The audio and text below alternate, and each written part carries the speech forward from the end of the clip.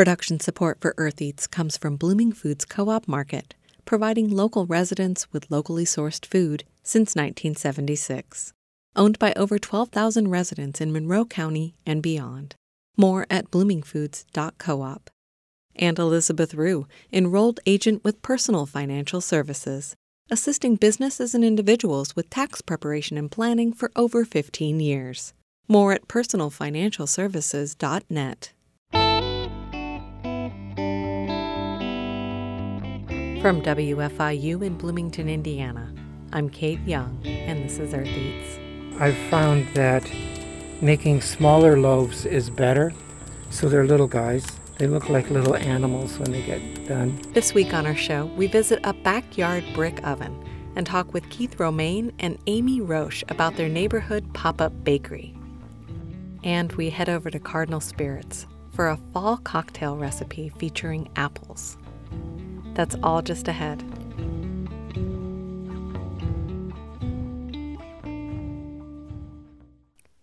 Let's start with Renee Reed and the news. Hi, Renee. Hello, Kate. A group of black farmers say Monsanto's nearly $11 billion settlement of Roundup-related lawsuits earlier this summer wasn't enough. As Corinne Ruff reports for Harvest Public Media, a lawsuit filed last week in a Missouri federal court calls for the ag giant owned by Bayer to stop selling the weed killer. Black farmers matter. Attorneys, farmers, and activists gathered outside Bayer's Creve Coeur office to voice their support for a lawsuit that urges more relief for black farmers who used Roundup. St. Louis County NAACP President John Bowman says it's a social justice issue. Black farmers have been trapped into using a dangerous product, and they are paying for it with their economic freedom, their health, and in some cases, their lives. Earlier this summer, Bayer agreed to settle about 100,000 lawsuits claiming Roundup caused people cancer. The company said in a statement, claims that black farmers were treated differently in that process are false. It also said the latest lawsuit has no basis and that its products are safe. I'm Corinne Ruff. Agriculture Secretary Sonny Perdue said in a recent letter to lawmakers that the USDA would end a school meal waiver program by September 30th. On August 31st, the agency abruptly changed its stance, announcing that those measures would extend through the end of the school year in December. Since schools closed in March, the school meal waivers have made it easier for parents to pick up free meals, extending the service to children who are not of school age and expanding the income levels needed to qualify. The moves also allow coordination with local community organizations to make meal pickups easier for families who do not live close to a school.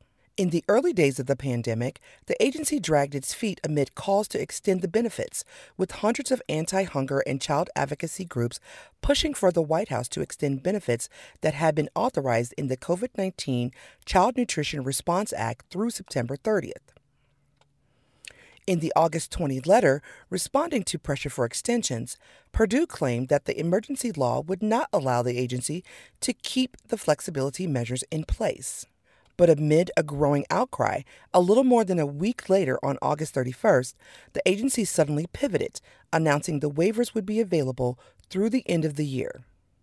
Thanks to Corinne Ruff and Chad Bouchard for those stories. For Earth Eats News, I'm Renee Reed.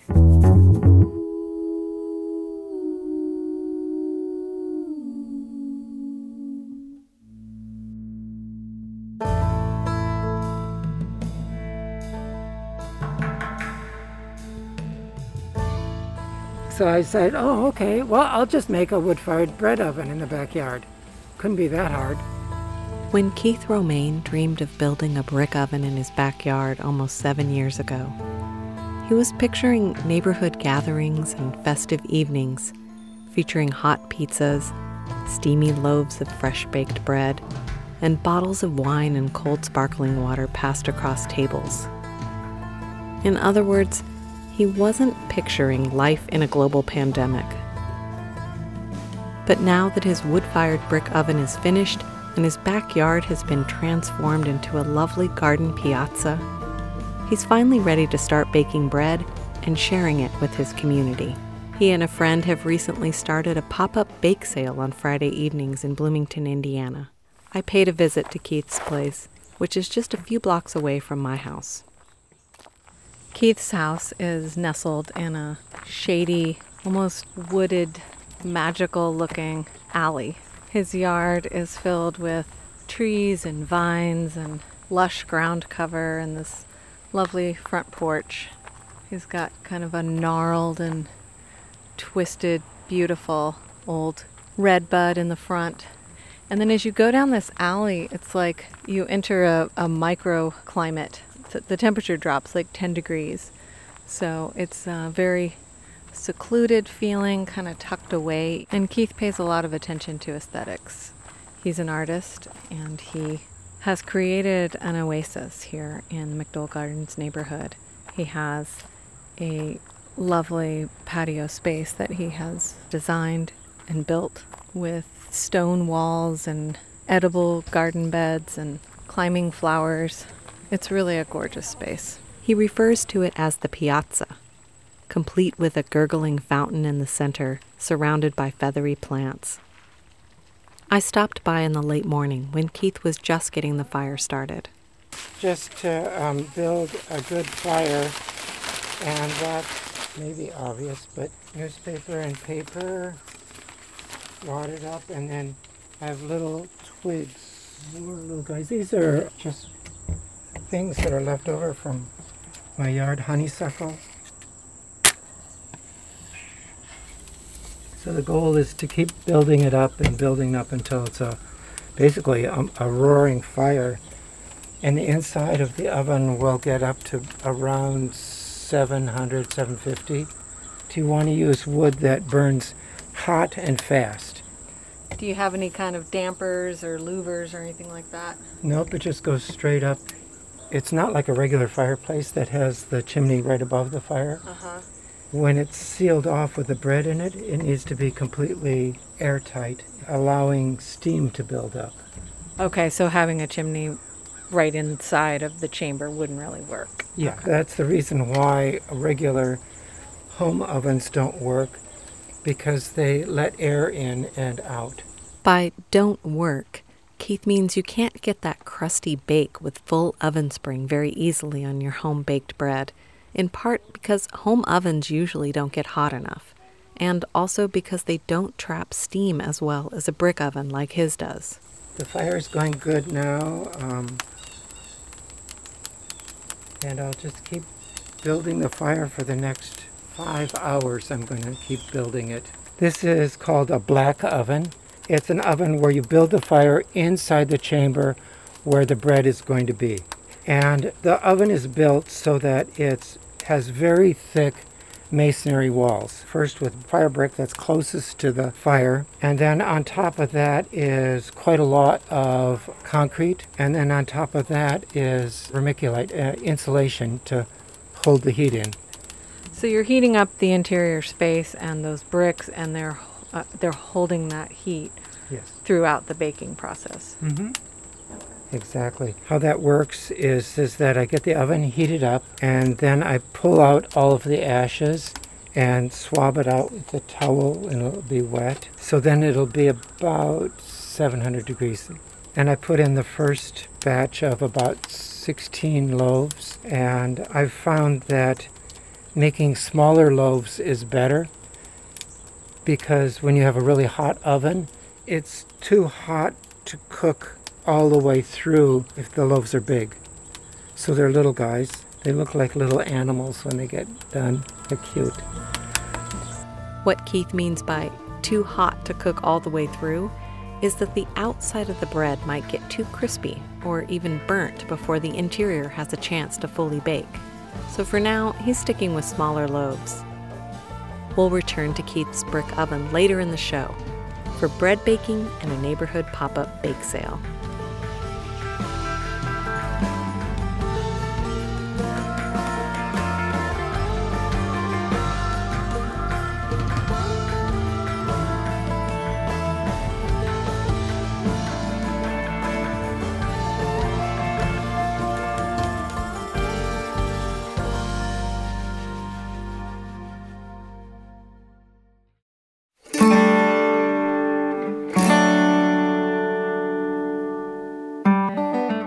just a hop, skip, and a jump away from Keith Romaine's brick oven piazza, is Cardinal Spirits Distillery.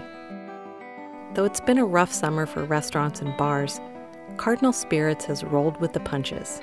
They've been making and distributing hand sanitizer and offering online ordering and carryout for their handcrafted spirits, canned cocktails, and meals from their restaurant. Last fall, I visited with guest bartender Scott Lowe, who showed me how to make an apple-centric cocktail. And I'm the Indiana sales manager for Cardinal Spirits. But I've been a bartender I've been in the business for about 30 years. And I have been a bartender most recently in the Indianapolis area for about 18 years.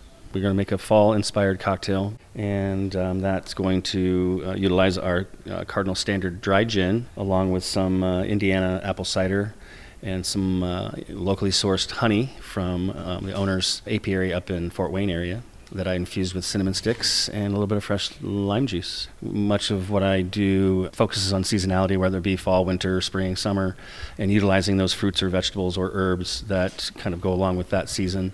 So certainly for fall, apples. I love apples. And the apple cider that I'm using is actually from a orchard from northern Indiana, and that's actually in my hometown of LaPorte, Indiana. So I'm kind of, utilizing some local ingredients that are kind of near to my heart. We're going to start with 2 ounces of our Cardinal Standard Dry Gin, which is a juniper-forward, traditional dry-style gin with a ton of citrus. So we add juniper berries, coriander, orange zest, lemon zest, in a basket. It's a botanical basket that we have on one of the columns in our still. It's on the very last column, and then the liquid vapor passes over the botanical and actually infuses into make it a gin. So it's a very clean, dry gin. And we're going to use 2 ounces of that. And I'm going to put this in a shaker tin. And then next, I will add 1 ounce of Indiana apple cider, Garwood's Orchards, LaPorte, Indiana. I will then add 3/4 of an ounce of lime juice. And then I will add the cinnamon-infused Cardinal honey from our owner's farm up in Fort Wayne, Indiana. And then I will take that and add some ice to the tin. At first I thought you said a shaker tin, but then I realized you were saying tin. Shaker tin, yes. Yes, shaker tin. That's shaker tin is one of the most important parts of a bartender's arsenal as far as equipment is concerned, or tools. So yeah, this basically, for any shaken cocktail used with citrus, allows the proper dilution factor and keeps the drink nice and cold. And it's a stainless steel, so it's easy to clean, and it doesn't take on, if you're making several different type cocktails with different ingredients, it doesn't hold on to those ingredients once they've been poured out.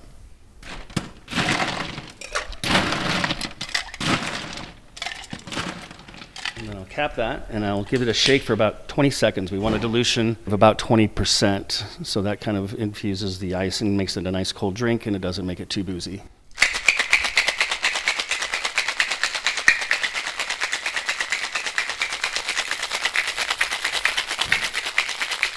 And you know it's ready when the sides of the shaker tin are ice cold to the touch. And so I'll take my Hawthorne strainer and I'll put it over the top of the shaker tin. And then I'll take my double strainer, which is a fine mesh sieve that was going to extract all of the shards of ice so it doesn't continue to dilute. And then I'll be adding some ice to the glass. So you're removing the ice and then you're adding the ice. Correct. Yes. So you're removing the ice just because those the fine ice, you can see this in your shaker tin when you're looking at it. You see these fine little crystals of ice. If those remain in the drink, they dissipate very quickly, so it's just going to water down your drink. The larger cubes are going to take longer to dilute. So, and you want to keep the drink cold. And then I'm just going to garnish it with a nice thin slice of an Indiana apple. I'm just going to set that right on top here. There you are. Oh, that's gorgeous. That is the apple a day cocktail. That's great. It's so simple. My favorite cocktails are the simplest to make. As long as you're using really good quality ingredients and fresh juices, then you really don't need a whole lot of ingredients total. I mean, just keep it simple, make it nice and easy for everybody to kind of understand and be very approachable. Do you mind if I taste it? Sure. I'd like to taste it myself.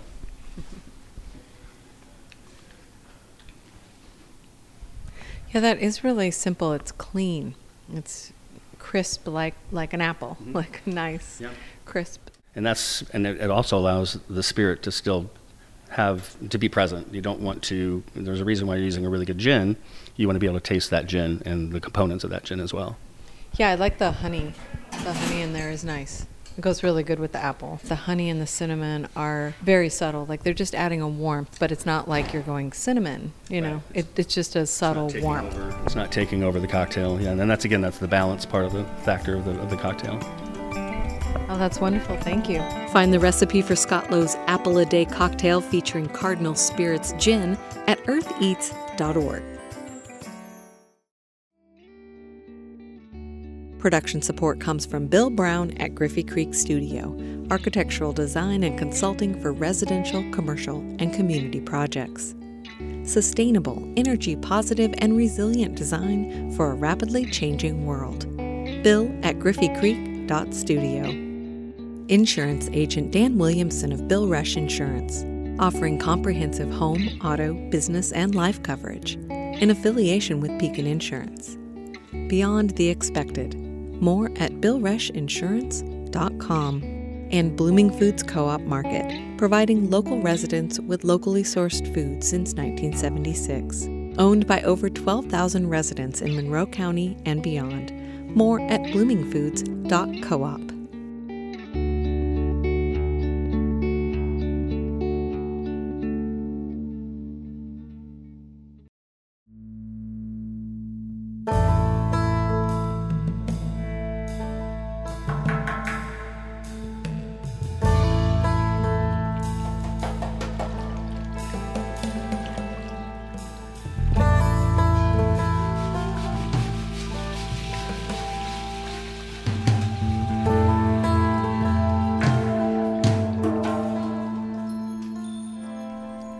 We're back with Keith Romaine and his wood-fired brick oven in his backyard piazza.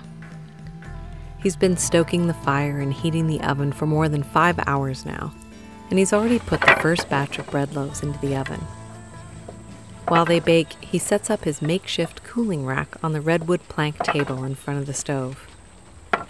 These are not special bread boards. They're 2x4s that have been ripped. The cooling rack consists of thin strips of wood arranged about 4 inches apart across 1/3 of the table. It works because they need to breathe a little bit. If they don't, the bottoms get all soggy. So what kind of bread is this? I'm seeing a lot of seeds. It's a sourdough. It's all organic, whole wheat flour, all-purpose flour, and bread flour. And then it has chia seeds and flax seeds in it. And those aren't just for nutrition, but they make the bread. One of the things that I love about bread when it's really yummy to me is that it melts in your mouth on the inside, and then it's lightly crispy on the outside, as opposed to being dry on the inside. I'm not a fan of that kind of bread anymore. They describe it, bread people, as pudding. But it's not. It's cooked, and it rises, and it can cut like slices, so it's not like gooey. The other thing about this kind of bread is that it lasts for about 5 days, as opposed to regular sourdough. By the time the next day comes, it's already it's day old. I just put it in, and you saw I just closed it, but I should check it. Okay. Because it's hot in there. It was time to check on the first batch of bread in the oven. Oh, wow. Those definitely got their oven spring, didn't they? They did, and it's so amazing.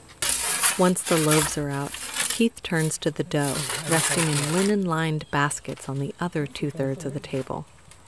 He flours the long-handled paddle-shaped metal peel and turns a dough ball onto it. And what I do with these loaves, these are about 2 pounds, and so I cut them into 4, and then I stretch them a little bit, but mostly I don't do too much to them because they don't need it. They just grow in the oven. Okay. In their own little funny shapes. He quickly slides the loaves into the back of the oven and prepares 3 more rounds for a total of 16 loaves per batch. And Once the loaves are inside, he fits the thick metal door over the oven's entrance and notes the time. hot.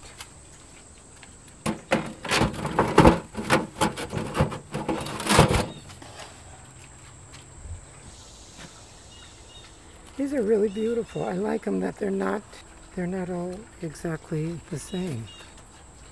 What's interesting is that I'm a fiber artist, and when I was in graduate school, I would make things that looked kind of like this. I had no idea that I was getting ready to make bread. You mean that looked like the finished loaves? Yeah. There. I asked Keith about the backstory to his wood-fired brick oven. So about 10 or 15 years ago, I started having dinner parties at my house. And then I went to Italy and discovered that there was better bread in some places of the world than there is in Bloomington. So I said, oh, okay, well, I'll just make a wood-fired bread oven in the backyard. Couldn't be that hard. So I planned it and thought about it and dreamed about it and read lots of micro bakery success stories, and with a group of people we created a Kickstarter campaign. They raised around $8,000. $3,000 of that came from Keith himself, but the project ended up being much more involved than they had anticipated, as projects often are. The total cost was closer to $20,000, and it took nearly 7 years to complete. I needed a way to get from the kitchen to the oven, and it was a 10-foot drop.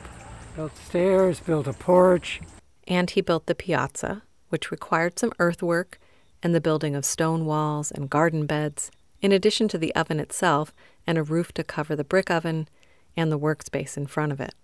So the vision wasn't just to make bread for yourself. You had a larger... It was a community building. Bread traditionally is something to break bread together, is an old, very old saying of people coming together. I'm going to check this bread. The last of the bread is out of the oven, and before too long, his friend Amy has arrived, and they're getting ready for the pop-up bake sale. Amy Roche is Keith's friend, neighbor, and a baker herself. She bakes part-time at Two Sticks Bakery, and in her own kitchen, pies are her specialty. I have to mark people off when they've purchased. I'm the keeper tracker. Together with Keith, they've started a Friday night pop-up bake sale. Yeah, I'm taking pre-orders. I've got a list of people that I started with, people I know who are interested in local seasonal food, and then word of mouth from there. And we've been, selling out in pre-orders all that we can kind of do in a day. And so far, the menu is simple. 3 things. A mini sourdough, like crusty rustic sourdough, seeded loaf of bread from Keith, and a sweet and savory galette, seasonal. So the flavor is based on what I can get my hands on that week. And you've been doing it for 4 weeks? Yes. Just adjusting along the way, with what works for us and for customers. And we haven't had to adjust that much. It's been going well. Amy and Keith are still working out temperatures and timing with baking the galettes in the brick oven. On this day, Amy slides 2 of her savory tomato and cheese galettes into the brick oven for a trial. Local eggplant, sautéed with olive oil and garlic, and there's local organic mozzarella that's been very hot. Okay, tossed in smoked paprika, some heirloom tomatoes. Oh, and then they're wrapped in marjoram a pie dough. They're wrapped in, a pie dough that has organic butter and local eggs in it. And I sprinkled a little pecorino romano on top because I love pecorino romano. Yeah. Bread's over there. Yeah, you can. When Keith pulls out Amy's tarts, the tomato filling is bubbling like hot lava, and the aroma penetrates even the thickest face covering. Oh, that's great. Customers arrived for pickup in a steady stream throughout the hour. Everyone wore face masks, and it was easy to maintain a safe distance on the piazza. One savory, one sweet. Do you care which one? A cool summer shower sent the bakers under the brick oven's porch for the remainder of the sale. Wow. And Keith and Amy basked in the warmth radiating from the brick oven and the joy of sharing their creations with friends and neighbors. Oh my God, Keith, this is beautiful. Thank you so much. Love you guys. Thank you. Love you. Visit our website for photos of Keith Romaine's backyard wood-fired brick oven, his adorable loaves of sourdough, and Amy Roche's stunning seasonal galettes. Eartheats.org is the place to go.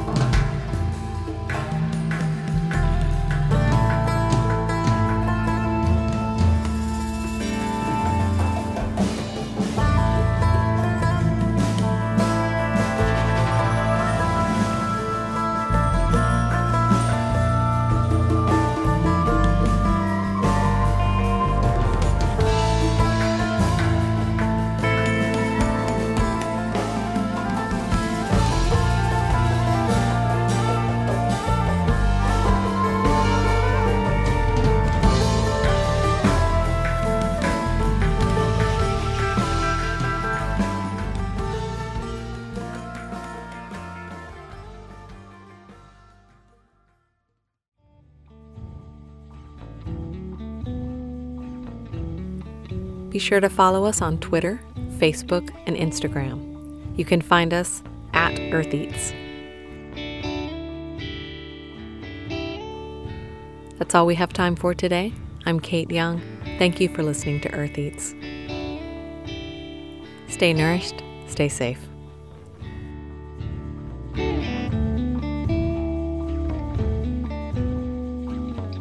The Earth Eats team includes Eoban Binder, Chad Bouchard, Mark Chilla, Abraham Hill, Taylor Killow, Josephine McRobbie, the IU Food Institute, Harvest Public Media, and me, Renee Reed. Our theme music is composed by Aaron Toby and performed by Aaron and Matt Toby.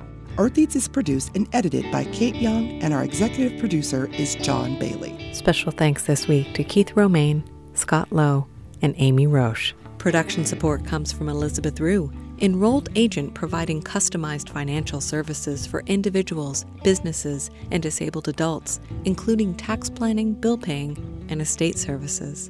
More at personalfinancialservices.net. Bill Brown at Griffey Creek Studio, architectural design and consulting for residential, commercial, and community projects. Sustainable, energy positive, and resilient design for a rapidly changing world. Bill at griffeycreek.studio. And insurance agent Dan Williamson of Bill Rush Insurance, offering comprehensive home, auto, business, and life coverage in affiliation with Pekin Insurance.